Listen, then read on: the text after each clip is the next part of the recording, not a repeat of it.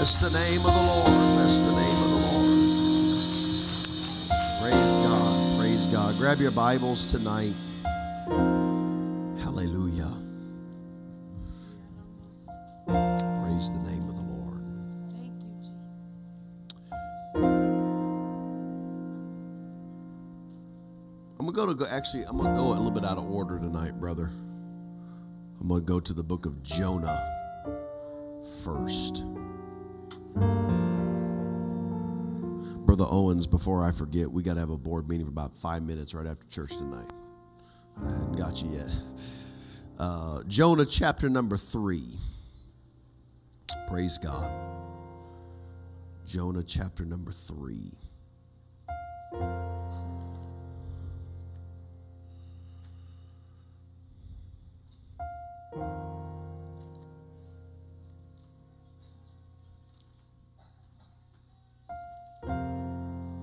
I'm going to read verse number 10 of chapter 3, and then we'll read the rest, or read the entirety of chapter number 4. Jonah chapter 3, verse number 10, and God saw their works, and that they turned from their evil way. And God repented of the evil that he had said that he would do unto them, and he did it not. But it displeased Jonah exceedingly, and he was very angry. And he prayed unto the Lord and said, I pray thee, O Lord, was not this my saying when I was yet in my country? Therefore I fled before unto Tarshish, for I knew that thou art a gracious God, and merciful, slow to anger, and of great kindness, and repentest thee of the evil. Therefore now, O Lord, take, I beseech thee, my life from me, for it is better for me to die than to live. Then said the Lord, doest thou well to be angry? So Jonah went out of the city and sat on the east side of the city, and there made him a booth and sat under it in the shadow till he might see what would become of the city. And the Lord God prepared a gourd and made it to come up over Jonah, that it might be a shadow over his head to deliver him from his grief. So Jonah was exceeding glad of the gourd. But God prepared a worm when the morning rose the next day, and it smote the gourd that it withered. It came to pass when the sun did arise that God prepared a vehement east wind, and the sun beat upon the head of Jonah, that he fainted and wished it in himself to die, and said, it is better for me to die than to live. And God said to Jonah, doest thou well to be angry for the gourd? And he said, I do well to be angry, even unto death. Then said the Lord, thou hast had pity on the gourd, for the which thou hast not labored, neither madest it grow, which came up in a night and perished in a night. And should not I spare Nineveh, that great city wherein are more than 60,000 persons that cannot discern between their right hand and their left hand, and also much cattle? I want to read, before we go any further, in Genesis chapter 12, beginning with verse number 1. Now the Lord had said unto Abram, get thee out of thy country, from thy kindred, and from thy father's house, unto a land that I will show thee. And I will make of thee a great nation, and I will bless thee, and make thy name great, and thou shalt be a blessing. And I will bless them that bless thee, and I will curse them that curse thee, and in thee shall all families of the earth be blessed. So Abram departed, as the Lord had spoken unto him. Lot went with him, and Abram was 75 years old when he departed out of Harran. Praise God. I want to preach tonight from this title, A Covenant with Your Calling. A Covenant with Your Calling. Praise God. Would you put your Bibles down? Let's lift up our hands to the Lord, and let's love him right now. Can we extend our voice and lift our spirit to him? Lord, we love you tonight. Hallelujah. Lord, give us ears to hear what you would say to us tonight. In the name of Jesus Christ, I pray. In the name of Jesus. Hallelujah, hallelujah, hallelujah. Let's clap our hands to the Lord and praise Him right now. Bless the name of Jesus tonight. Hallelujah, hallelujah, hallelujah. Praise God. You may be seated tonight. Praise God. Thank you.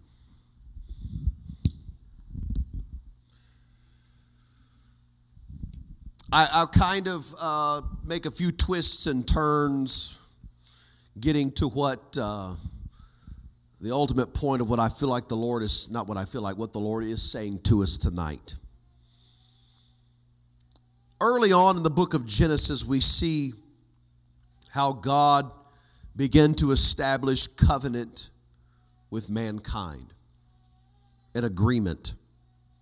Some covenants were conditional, some covenants were unconditional. For example, an unconditional covenant that God made with man was after the flood of Noah. We see the rainbow in the sky, and he says, this is for a token of my everlasting covenant. I forget exactly how it says it, the covenant that he will no more destroy the earth with water. There is nothing that will transpire that will cause God to break that covenant with man. It will never happen again. He will not destroy the earth with water. That was the last time. First and last time. And there are conditional covenants throughout Scripture, throughout the Old Testament. Many conditional covenants. God would speak to man and say, if you will do this, when he's talking to the children of Israel before they come into the land of Israel, if you will hear my voice and listen to my commandments, then I basically, many times he said, there will be protection and I will keep your enemies from coming in. And so there are covenants that God made with mankind. And he begins to call Abram out of Ur the Chaldees, and he says, I want you to go to a land, a geographical location. I'm calling you to a place. He did not give Abram a choice as to where the promises of God would be made true in his life. He told him, I want you to get out of where you are now. I want you to leave your home, and I'm going to show you the place where you are to go. This happened again after Isaac is born. He says, I want you to take your son, your only son, and I want you to leave in the morning and go to a mountain that I will show you. There is a specific geographical location that I want you to go to for this to be carried out. There is a specific geographical location where Jacob lays his head down at night. He sees the angels of God ascending and descending. And he gets up. He says, I didn't know the presence of the Lord was here. It was here and I didn't know it. This is none other than the house of God and the gate of heaven. It's later on in his life that the Lord says, I want you to go back to Bethel, to that place, that geographical location. And it's back at Bethel that he has an encounter with God. And no longer is it Bethel, but it is then renamed as El Bethel, which is the God of the house of God. Time and again, God uses geographical locations for specific purpose. And we see it time and again through Scripture. The Apostle Paul, off the top of my head, I don't have it in my notes here. I believe it's at the end of Corinthians. He says, I will remain at Ephesus until Pentecost because there is an open door and effectual, and there are many adversaries. God has me here at a certain place until a certain time. The will of God takes people to geographical locations. The will of God gets very specific. The will of God, when God calls somebody, let me tell you what the will of God does not have. The will of God does not have options. God has never called somebody and said, you know what, I'm calling you to a specific ministry. I have a work for you to do. But where would you like to go so that I may accommodate and make your, where would you like to go? You know, today I was sitting at lunch, you know what, I just happen to have a burden for Bora Bora. You know, I mean, somebody's got to go there and preach the gospel. Tahiti needs a church.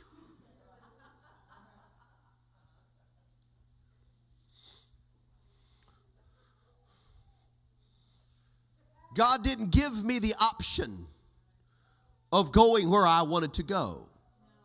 That's not the will of God. You see, He died on Calvary. He's got nail prints in His hands and nail prints in His feet, and he's got a hole in His side. He has scarring around His head where the crown of thorns, where the Bible says He was marred more than any other man. He took a cat of 9 tails to His back. He paid the price for all salvation, for all of humanity that would receive Him.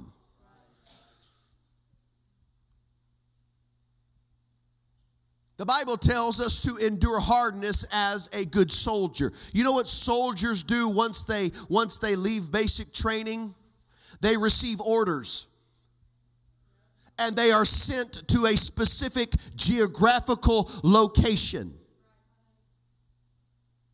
Only, and I say only, this probably extends into each branch of the military, but just indulge for a moment, is the highest and the smartest pilots that enter the Air Force and that want to fly the most sophisticated planes. They are probably the only ones in the Air Force that have an actual shot at getting to fly what they want to fly, but it's not guaranteed.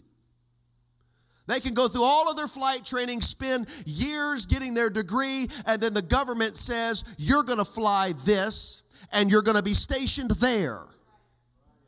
And when they took the oath to protect the Constitution of the United States, they surrendered their rights to say, this is where I want to go. They are a soldier. They receive orders. And they are sent and stationed at a specific geographical location. It doesn't matter how they feel about it. God calls Abram out of Ur of the Chaldees. He calls him out of his home. And He begins to lead him somewhere because He's got a plan for him.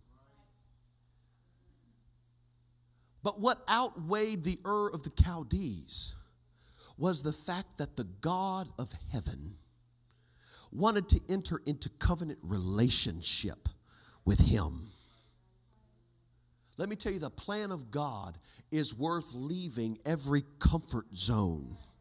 Because while there may be initial discomfort in entering into the destiny that God has for you, if you will stay faithful to God, there are blessings that outweigh every sacrifice, that outweigh every separation, that outweighs everything of where you came from. Let me tell you that God has blessings for His people. I'm not going to tell you life is going to be perfect all the time.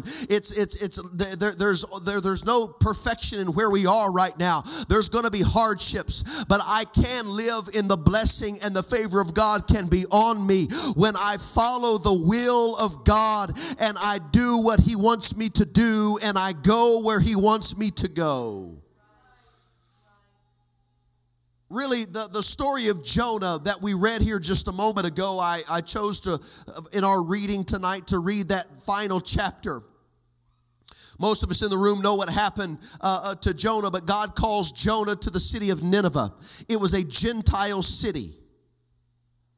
This was rare in the Bible, rare in the Old Testament, when God would send one of His men, His people, to a Gentile city, a city of 120,000 people.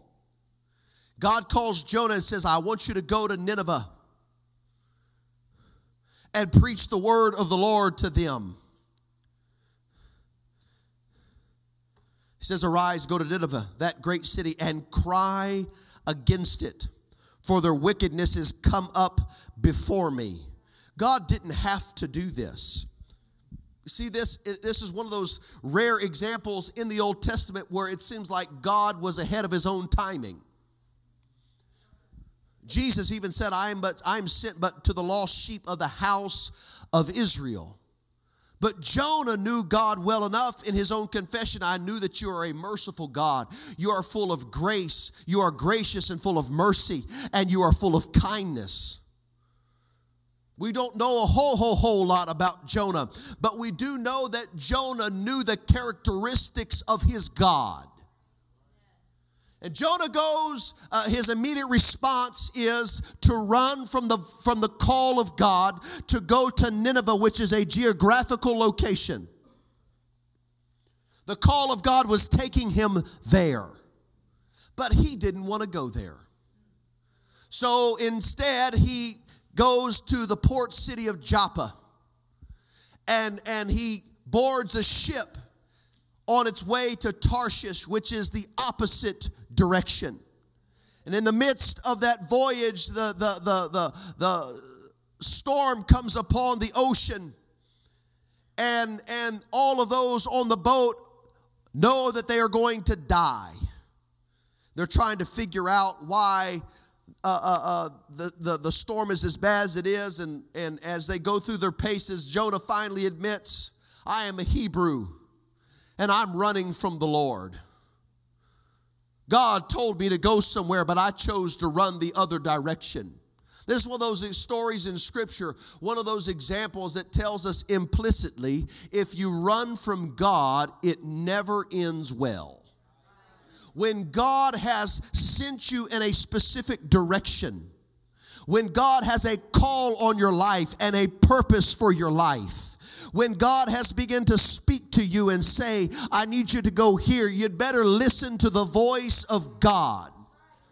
It's never good to ignore the voice of God and go the opposite direction. It's never good to try to find a way out of the will of God in your life. No, God won't force your hand. But it's not gonna end well when we try to do our own thing. But rather than going to the place that God had sent him to go, he goes to Joppa, gets on a ship, tries to go to Tarshish, and they're about to lose their lives. And he tells those men, take me and throw me overboard, and you will live. And so reluctantly, after they tried to avoid it the first time, they realize they have no other hope, so they throw him overboard. And the Bible says that the sea became calm. But God had prepared a great fish for Jonah. And he spent 3 days and 3 nights in the belly of that whale, that great fish. And when he changes his tune, the fish vomits him up on dry land, and he goes to Nineveh. Now, this story is one that is intriguing to me because it doesn't seem to have really any resolve. And it's one of those stories that I specifically read that 4th chapter because when you read other minor prophets, the books of the minor prophets, they all have their own characteristics and they all have their specific passages that stand out.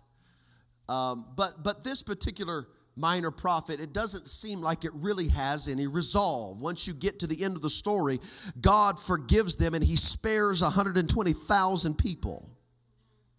Jonah must have been very gifted, and the anointing of the Holy Ghost was upon him, because he goes to that city and he cries against the city for their wickedness. Now, Nineveh was known to be a very violent city.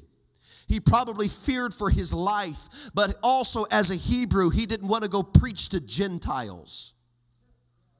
He didn't want to do it. There were numerous reasons why he didn't want to go to Nineveh. He never came into agreement with where God sent him. There's this disconnect in the life of Jonah to where even though he went to Nineveh, there was something within him, and he went through the mechanical, he obeyed God mechanically. He did what he was supposed to do, and he preaches against the sin of the city. And they turn from their sin, and God spares the city of Nineveh. A 120,000 soul revival.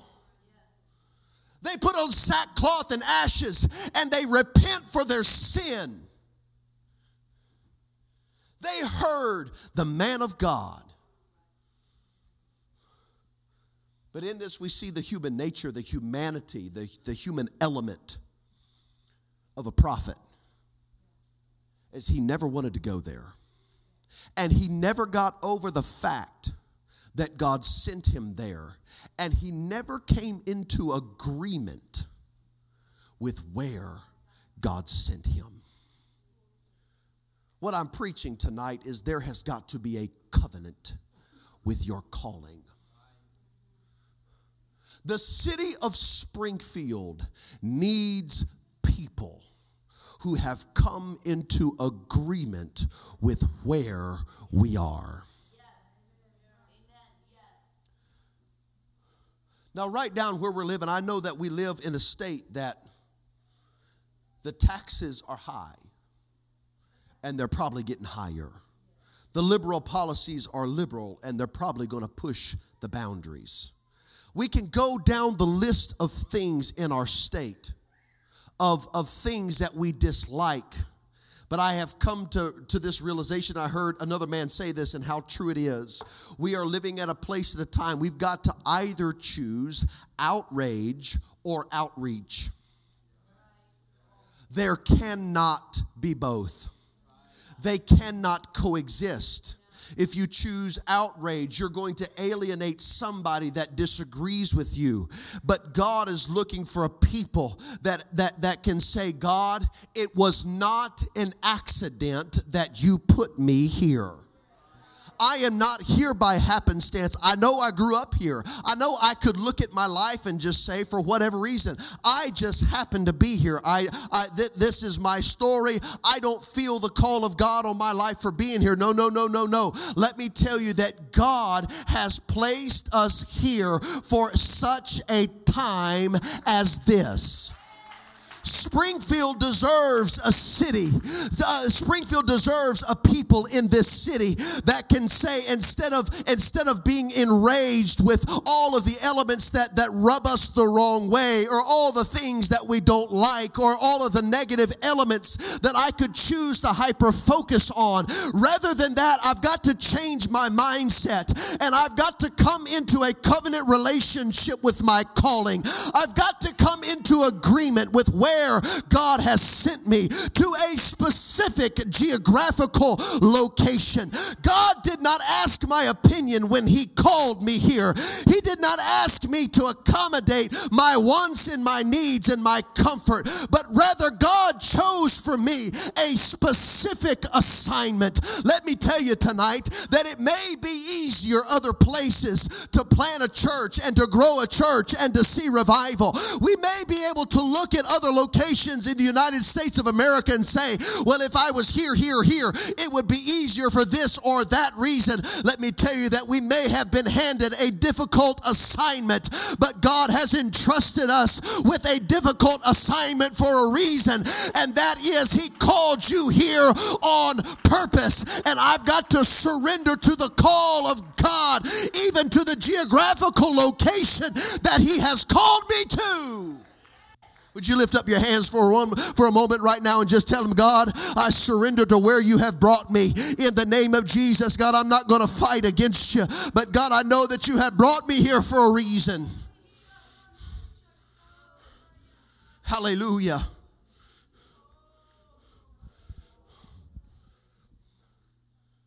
It's possible to still preach the gospel and still be a runner. Jonah never got that running spirit out of him. He even though he submitted, he said, okay, God, I'll do it. But when he gets to Nineveh, he's still got a bad and an ugly spirit. He just witnesses 120,000 people, their life gets spared, but he's got a nasty attitude about it. He wanted to see the judgment of God come upon them. But there's something, it's like he went to Nineveh and did what God told him to do, but he was angry about it. He was fussing within himself about it, because out of his own mouth he says, God, I knew that you were gracious and you were kind and you were merciful. I knew that you were going to repent of the evil that you had thought of them. I knew you were going to turn around and you were going to save them. And here he is fussing with God on the outskirts of the city because God showed them grace and God was merciful towards them. He never came into agreement with the calling of God that was on his life. And because of that, when you read the end of the story, it just ends with this dialogue between God and Jonah, where Jonah's just fussing. It doesn't end. It doesn't really have a happy ending. It has him arguing with God over the elements of his life as he's sitting on the outskirts of the city. And that's it. What could Jonah have done? Maybe God would have called Jonah somewhere else if he could have entrusted him, gifted. He must have had some type of ability. He must have been of such, he knew of the attributes of God, the graciousness and the kindness of God. And God sends him there because the call of God was on his life. Let me tell you that everybody in this room, everybody a part of this congregation, you are not here by accident. You are not here just by happenstance. There's got to be something that registers within our spirit that says, God, you have called me to this city and it was on purpose, and I receive the calling of God for this city. God, forgive me if I've been negative against my assignment. God, forgive me if I've talked negatively about the geographical location that you have sent me. God, forgive me if I have talked negatively about the city that you have called me to. God, I want to come into agreement. God, I want to come into covenant with the calling that you have on my life. God has called us here for a specific purpose. He has called us here for a reason. God didn't call somebody else here. He called you here. We can fall into the trap of saying the grass is greener on the other side of the fence, of looking somewhere else and say, well, I bet it's easier over there.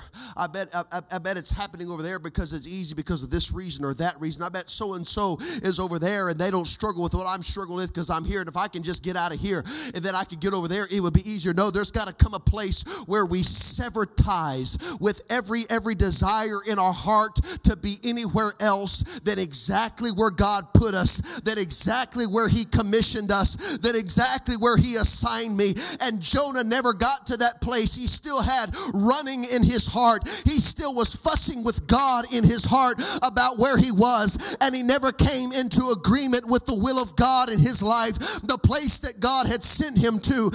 God sent you here for a specific purpose because he wants to use you here. Yes, you could pack your stuff and go somewhere else, but there wouldn't be the flow of the Holy Ghost somewhere else like there will be right where God has designed for you to be. All of my family seems like works out for them to go south.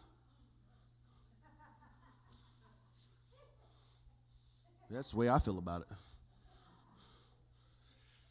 But God called me to a place that I would not have if I could put a pin on a map. But God didn't ask me my opinion. And I can fuss with God if I wanted to. Well, God, why? Well, God, why? And I have caught myself in the past saying negative things about the state of Illinois, or about the city of Springfield, or about this issue or about that issue. And it seems like as the climate of our nation being what it is right now, sometimes it seems like there may be other places where it would be easier. It looks like the grass is greener on the other side of the fence. But the only way to solve that problem is to start watering the grass right where I'm standing. And this is not just a me thing. This is who God has called us to be. The state of Illinois, there's a lot of policies that are anti-God and anti-Bible. And there's a climate in this state that is against the Word of God more than other states are. Yes, it is a difficult assignment, but God has entrusted us with being right where we are in the capital city of this state. I can't prove this off the top of my head, but I don't know of any other oneness apostolic churches that are located as close to the capital of the capital building of the state, and they are any closer than we are.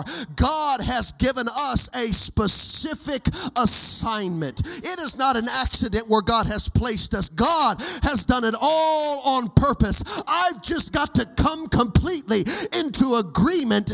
I've got to come completely into covenant with the vision and with the calling and with the burden of the Lord for this city. God has called us. God has called us to this city, but it's up to us to come into covenant relationship with the calling that He has given us. We can have a calling on our life, but just like Jonah, we can still fuss with God underneath the surface.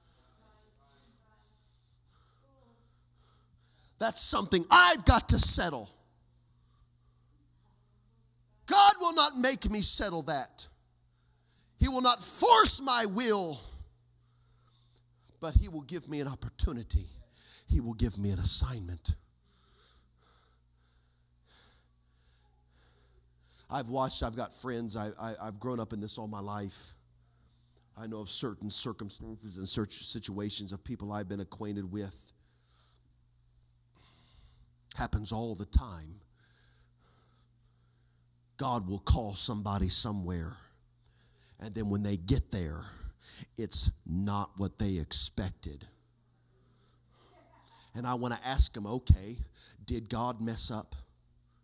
Did God mess up? You tell me, did God make a mistake when He called you, or do you not know the voice of God whatsoever? There does come a point where I've got to settle it. God, you called me here. You will not have peace in your spirit about the will of God until you die to yourself and say, not my will, but thy will be done. There's got to be an agreement, a coming together, a partnership, a covenant with your calling to where your will completely dies and you say, God, I care about nothing else other than your will being accomplished in my life. Genesis chapter number 15 and verse number 18.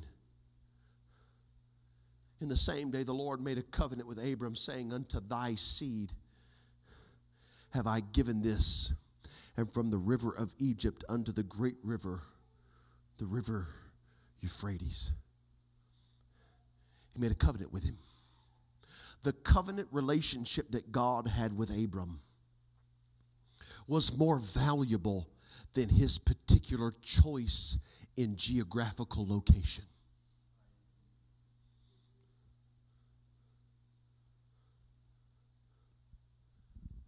Over and over and over again in the New Testament, throughout the Word of God, we see not only an allegory, but even in the New Testament, that we are soldiers of the cross.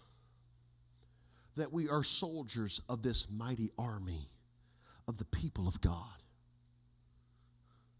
I've got to make up in my mind if I'm going to be a whiny baby soldier and cry and suck my thumb because it's too difficult and it's too hard. And this isn't what I expected. And God will not change His mind and change His will just because I boo-hoo and I fuss with Him. The storm arose on the sea that day, and Jonah was greatly distressed, and the men on the boat were going to lose their lives. But even though the men on the boat that were with Jonah were about to die, God did not change his will. He did not change where he had called Jonah. It was about to affect other people. His rebellion against the plan of God was about to take the life of other men that had nothing to do with his rejection of the plan of God.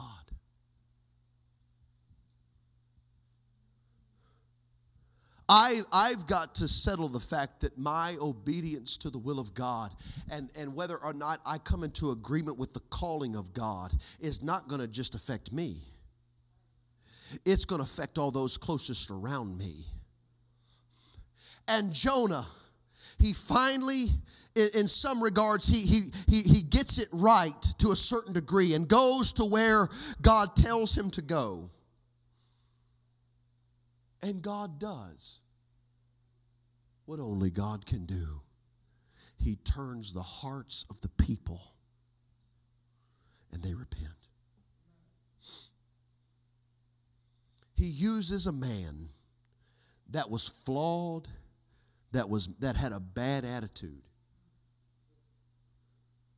Here we see the human element of a man called of God, a prophet of God. He had an attitude problem. God still used him. But he never conquered his inward problem. And when you finish the story, it's just a bunch of fussing with God. That can be the end of the story. Or one can come into covenant relationship with the call and the voice of God.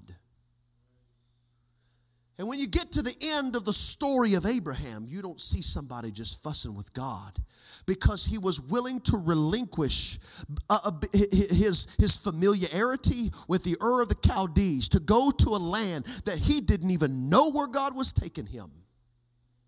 He said, I'm going to give you something, but you're going to have to leave all the comforts of home. You're going to have to leave the comforts of where you've been.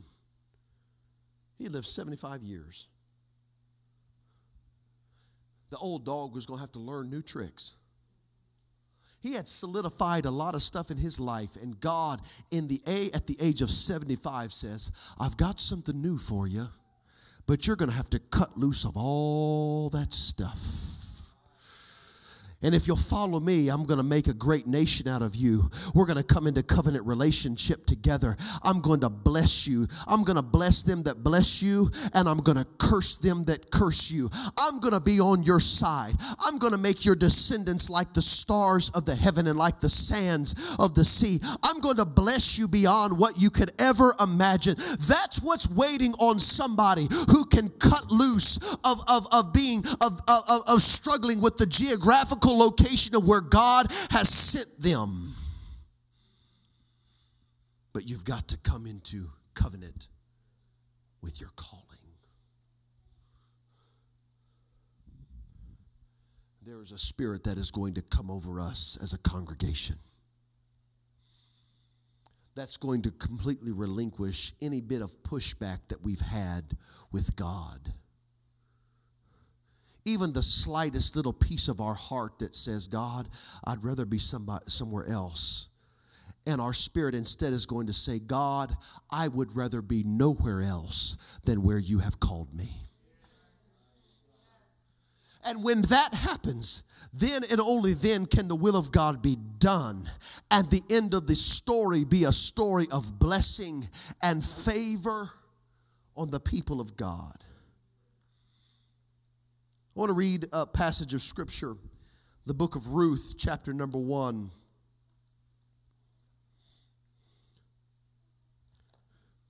Read a few verses. It's a beautiful story. One of the most beautiful stories in the Word of God. I was just going to read a few verses, but this story, the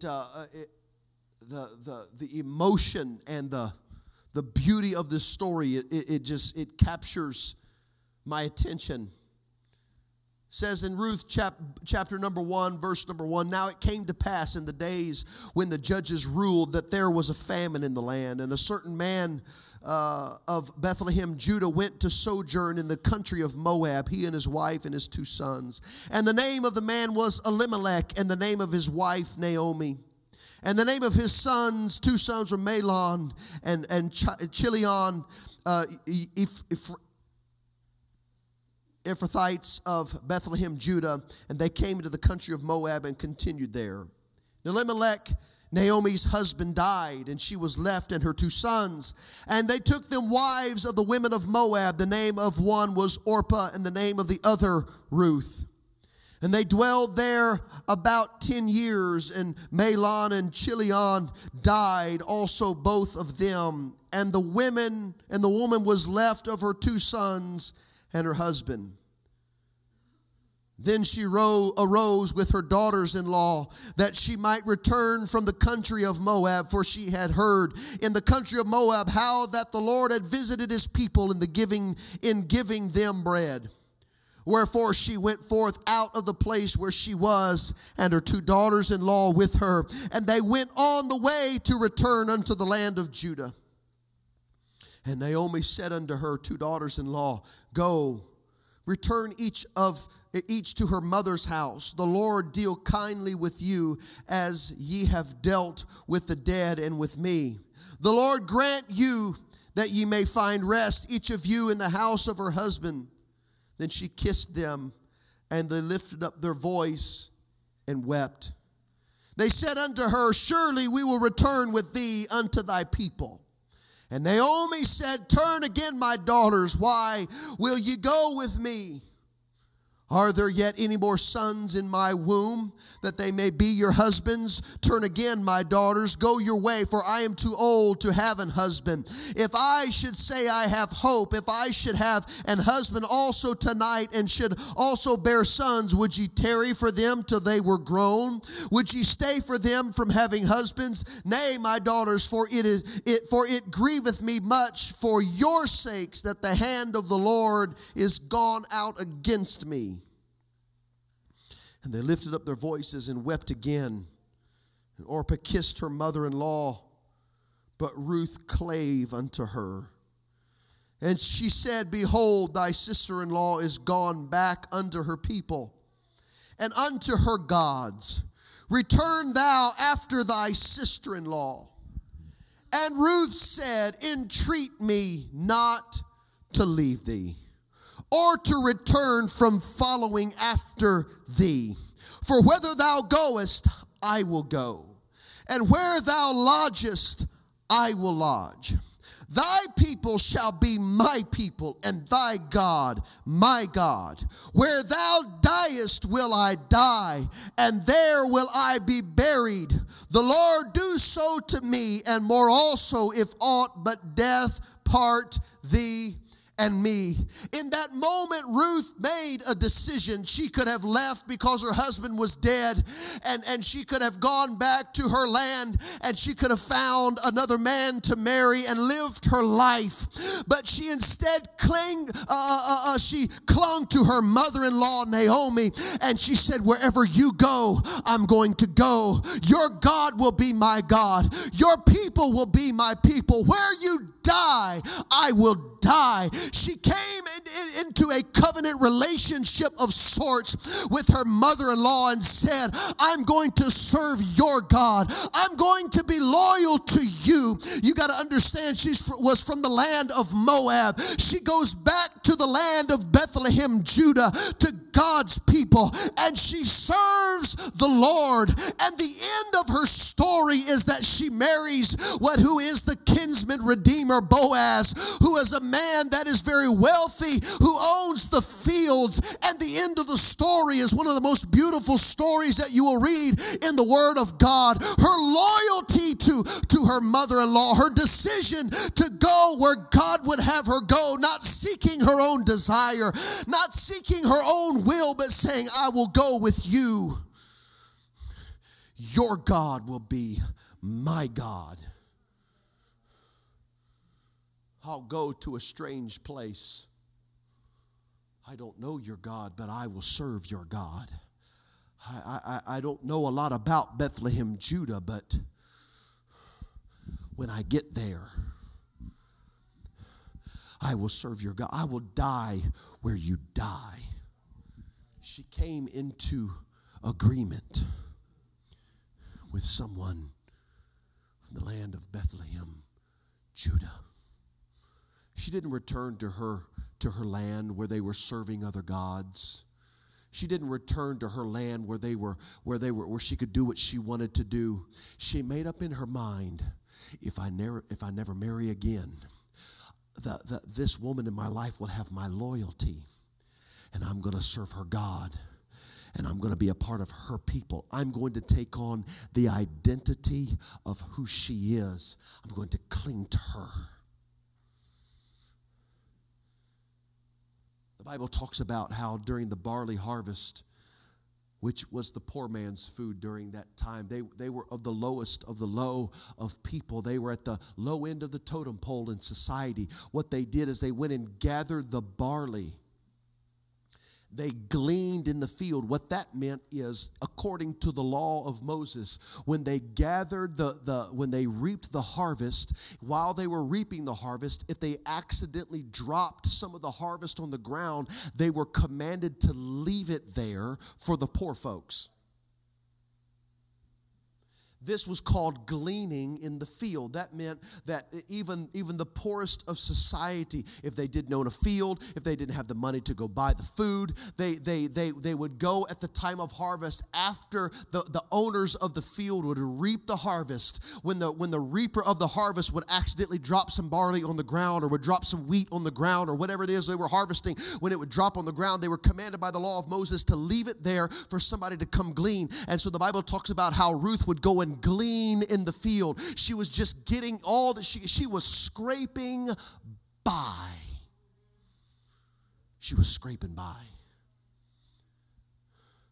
But there was a man named Boaz that saw her, and he began to command his servants to leave some for her. He began to command his servants, see her? Leave a little extra for her. And then a relationship develops. And he wants to marry her, and he brings her in, and he marries. The end of the story is Boaz marries Ruth. And instead of gleaning in the field as being one of the poorest of society, now she owns the field. This is what happens. Oh man, I feel the Holy Ghost in here right now. This is what happens when you come into agreement with the will and the calling of God. Man, I feel angels so powerfully here right now.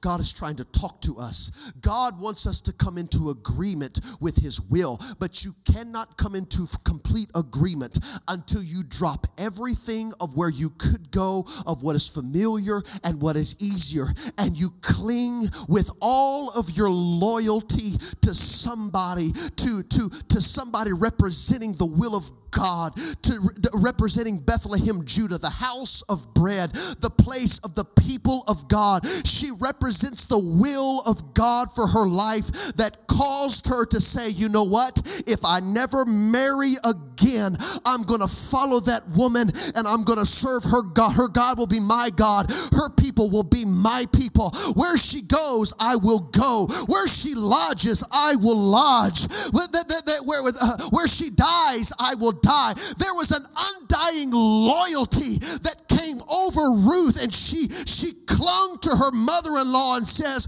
whatever her future is my future. I'm telling you, it took something. There was something that God saw in Ruth, who according to her ancestry did not deserve to be in the lineage of the Lord Jesus Christ. She was a Moabite woman who didn't, according to the word of God and the plan of God, originally deserve to be in the lineage of Jesus. But because she abandoned where she came from and she said, Naomi, I'm going to follow you.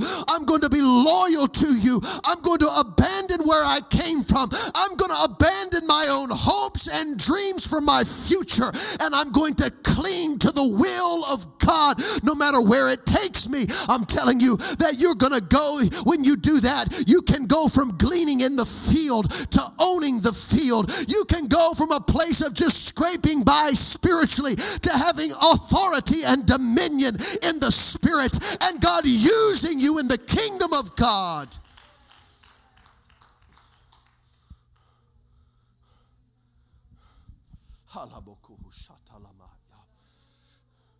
You've got to understand there is spiritual inheritance in the house that you only receive. That you only receive when you cling to the will of God and you let go of everything else that could possibly be and say, God, wherever you send me, I will die to where I came from. Let's lift our hands for a moment and love the Lord right now all over this place. In the name of Jesus, there's got to be an unconditional covenant to our calling in this congregation. In the name of Jesus. Oh yes, in the name of Jesus. Let's talk to the Lord right now. I'm about done. In Jesus' name, somebody lift up your voice and talk to him right now. Hallelujah, hallelujah, hallelujah. Hallelujah, hallelujah. In Jesus' name. In Jesus' name.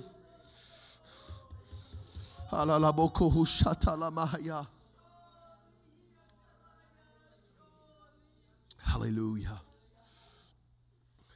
You know, something interesting I thought about when the Bible tells the story, and I'm just about done. The Bible tells a story about the prodigal son. That he took his inheritance and he went out and he squandered it. Comes back. He's received back. They throw a party. The elder brother comes and says, I've been with you all these years, and you didn't throw a party for me. The father says, everything I've got is yours.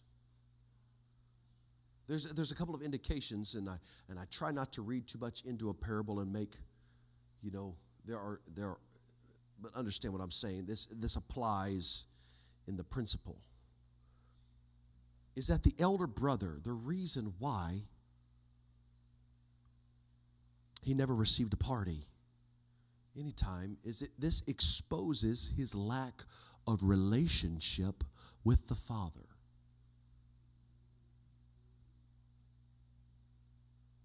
He lived in the house. He lived in the house the whole time, but did not have enough conversation with his dad to realize he could party anytime. And at the same time, didn't realize that he had not squandered his inheritance. And the way that works is the longer he lives, the more it compounds. A few years ago, I tried to get my parents to go spend money on themselves. They wouldn't do it. So now I'm like, now, don't spend nothing. Just save it. You're fine. If you don't listen to me before, you're doing all right. Because there's a compounding that happens as the years go by. The same thing happens in the spirit with somebody that lives in the house and that serves God. The elder brother got an attitude because his younger brother got a party. But what is obvious is he had not squandered his inheritance, but rather, since his brother had left and came back, his inheritance was not only still there, it had compounded to more than his little brother was ever going to have.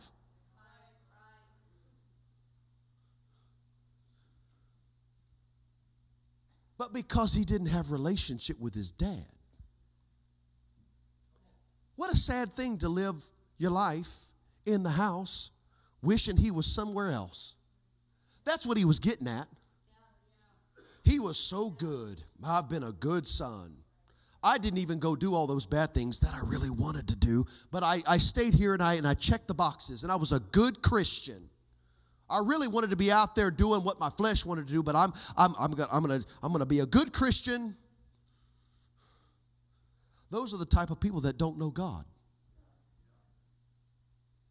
Churches are full of good Christians who don't have relationship. The younger brother, while he made a dumb decision, he knew his dad. He knew the character of his father. And when he came to the end of himself, see, it was clear the younger brother had spent time with his father. He had hung out with dad. He had relationship with his father. And when he blew it, he knew, okay, I can go home. Maybe dad will just make me a servant. He knew enough about his father to know that there's a shot of me getting back in the house. And he knew enough about his father to know that dad, there's a chance that he's not going to kill me. And so he comes back and his father says, let's kill the fatted calf. And let's put a robe on him and put a ring on his finger.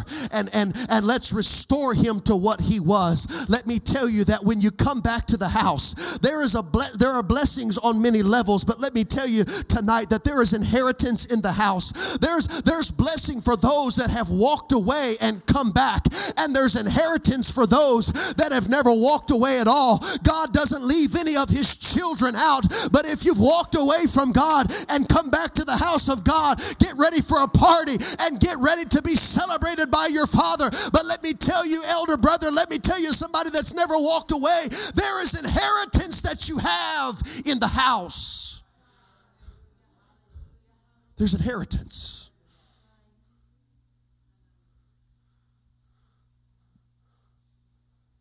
He restores the younger brother, puts the ring on his finger. What was that? That was authority in the house. That was the ability to make decisions. Boom. Because of how he came back. He came back repentant and just wanted to be a part of that. He didn't come back with an attitude. He came back with humility and brokenness.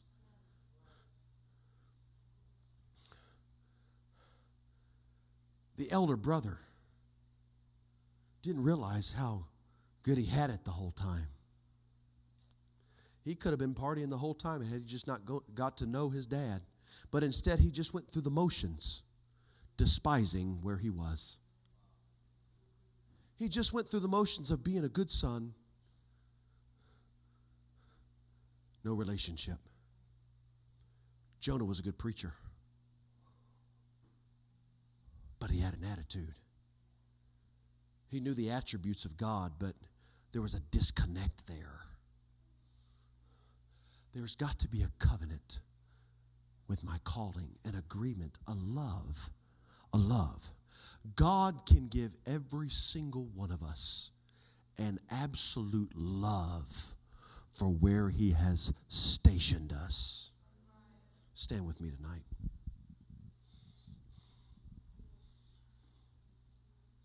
No longer will I find negative things to say about where God has called me. But instead, out of our mouth should come things like, God's about to do a work in this city. Oh, that other people hear about. Yeah, there are other men that wouldn't want to be in this city because it's not necessarily the easiest assignment. Yeah, there may be taxes that take some of our disposable income away. Yeah, it may happen. Oh, yeah, it may happen. But there's going to be blessing that our Heavenly Father pours out on us. Because we've come into covenant relationship with my calling. Because I embraced where God sent me and I fell in love with the calling. I fell in love with the fact that God entrusted me to be right here. To be right here. To be right here. 2 blocks from the Capitol building. Right in the middle of one of the most liberal states in the nation. Right in the middle of it. I'm not at the state line where I can sneak across the state line and get cheaper gas. I don't have that perk. No, there are a lot of perks we might not have. That you can look at other people that live other places and say, oh, they got it easier. It's easier to live for God there. It's easier to be successful there.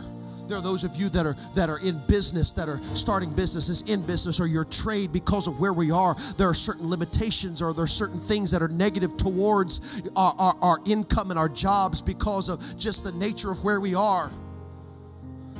I can either have outrage or I can outreach. I can either have a spirit that fusses with it,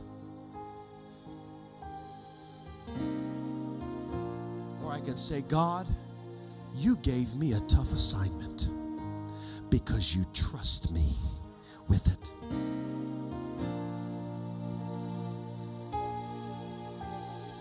I can choose how to look at where God has planted me. And I can look at other places and say, well, it's easier to grow there.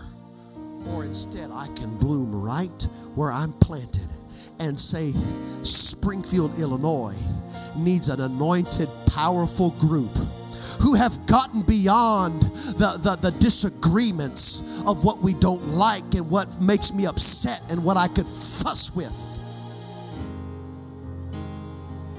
I can only fuss with the things that I dislike so much to where it weighs my spirit down. I've got to choose. I've got to choose. Jonah goes into a city of 120,000 people, and in 3 days, a violent, filthy city puts on sackcloth and ashes and repents before God. Where would God have sent him had he not had a fussing attitude? Where could God have sent him throughout the known world? A prophet anointed of God. Man, I feel angels right now. Where could God have sent him had he stopped arguing with God and say, God, I wouldn't have chosen Nineveh, but you love them too. There needs to be a people of God in Nineveh, and I'll go there. I know it's not where I would have chosen, but I submit. It's not where I would have picked had I had my pick, but I'm a soldier. I go where I'm told. I'm a soldier. I go where I'm stationed. I'm a soldier of the cross. God, you can send me. God, I'll go, and I'll have a right spirit, and I'll have a right attitude, and I'll bleed the love of God, and I'll pour out the love of God to my neighbors, and I'll let the anointing of the Holy Ghost flow out of me. I'll lay hands on the sick. I'll teach Bible studies. I'm not going to talk about the things that I hate about my state or my city or my county or the taxes or the politics or all the things that can get my mind wrapped up. God, you sent me here because you believe that I'm powerful enough in your spirit to make a difference in this city. Would you lift up your hands right now and just begin to confess that to God? Start with your words right now. Begin to confess it out of your mouth. God, I'm going to come into covenant relationship with my calling, with where you have placed me. I'm not going to despise it. I'm not going to fuss with you. God, thank you for trusting me with the capital city of Illinois. Let's gather in close right now. I want somebody to help me right now. God wants to do a work and impart some things in our spirit right now.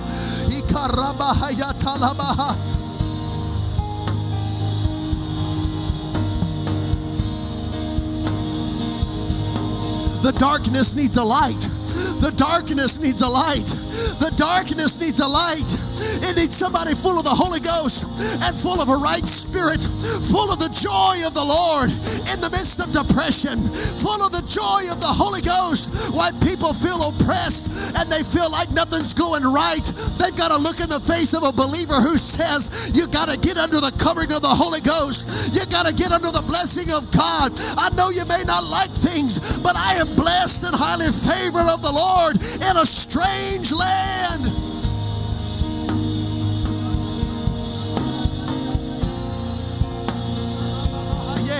God, I'm going to come into covenant. I'm going to come into agreement with my calling. I'm going to come into covenant with my calling. In the name, I'm going to quit fussing with you. And God, I'm going to receive and accept the fact this is where you put me. Hallelujah.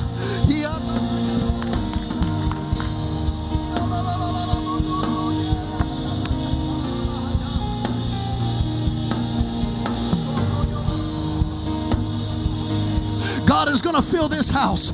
It's going to be full, but it's going to be full because there's a group of people who say, I love my city with the love of God.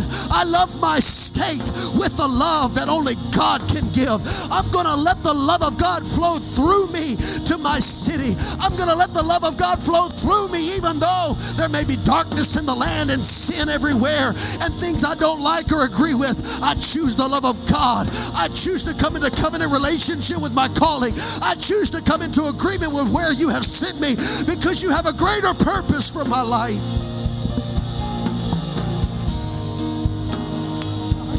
Join hands with somebody right now, saints of God, Pentecostals of Springfield. God has called us. God has called us. God trusts you with a tough assignment. God trusts you with a difficult assignment. God trusts you with a place that in a state that rejects the word of God. God trusts you to take the light of the gospel here. He's going to do it through you. He's going to give you peace. He's going to give you joy. He's going to give you a different outlook on His will. He's going to give you a different outlook on where He has called you.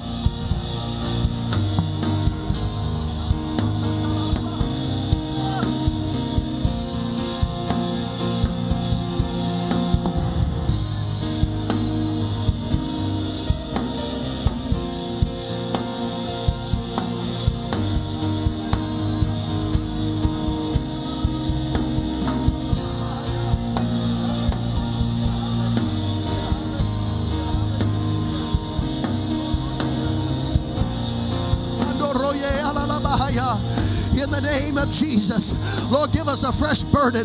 Give us a fresh outlook. In the name of Jesus, let us go forth in the joy of the Lord, knowing that you've called us for a reason and a purpose. You've given us an assignment in the Holy Ghost to reach a lost city that you love. That you love. You love this city. You love this city. You love this city.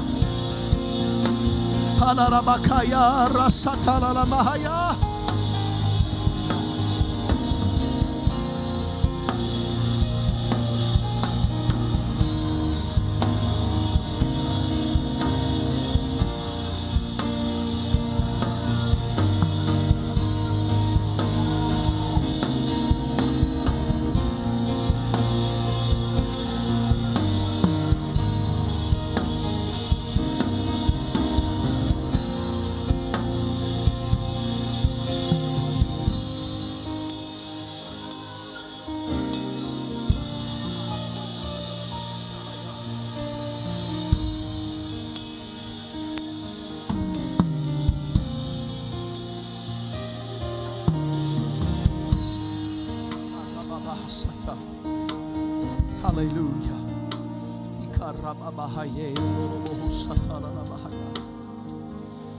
In the name of Jesus.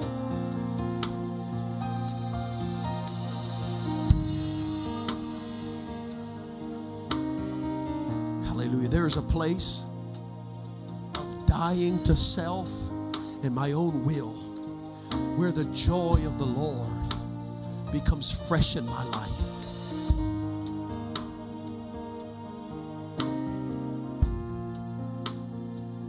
Our flesh and our will is so strong, it fights against itself dying.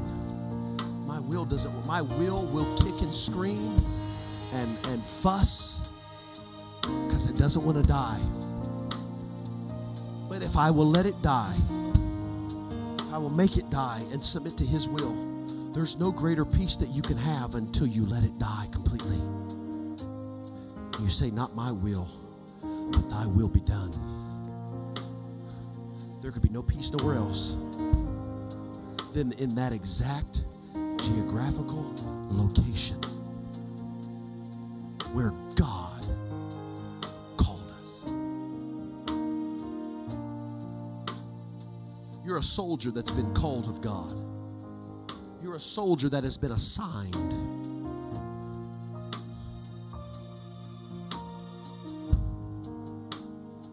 He gave you a tough assignment.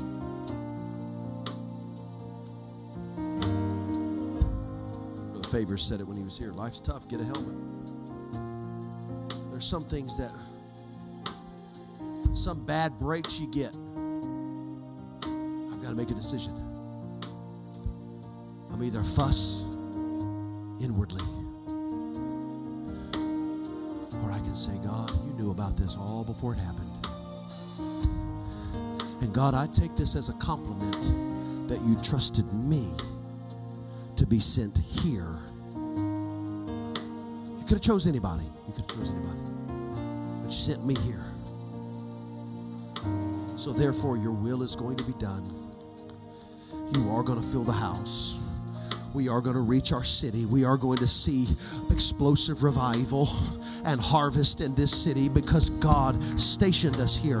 He sent us to this geographical location. Just like Jonah said, cry against the city for their wickedness. There's a cry in the spirit. But there's something different about people who have said, God, not only am I going to be here, but I'm going to die to myself and I'm going to love it. I'm going to love it. Praise God. Let's lift our hands one more time to the Lord right now and love him tonight.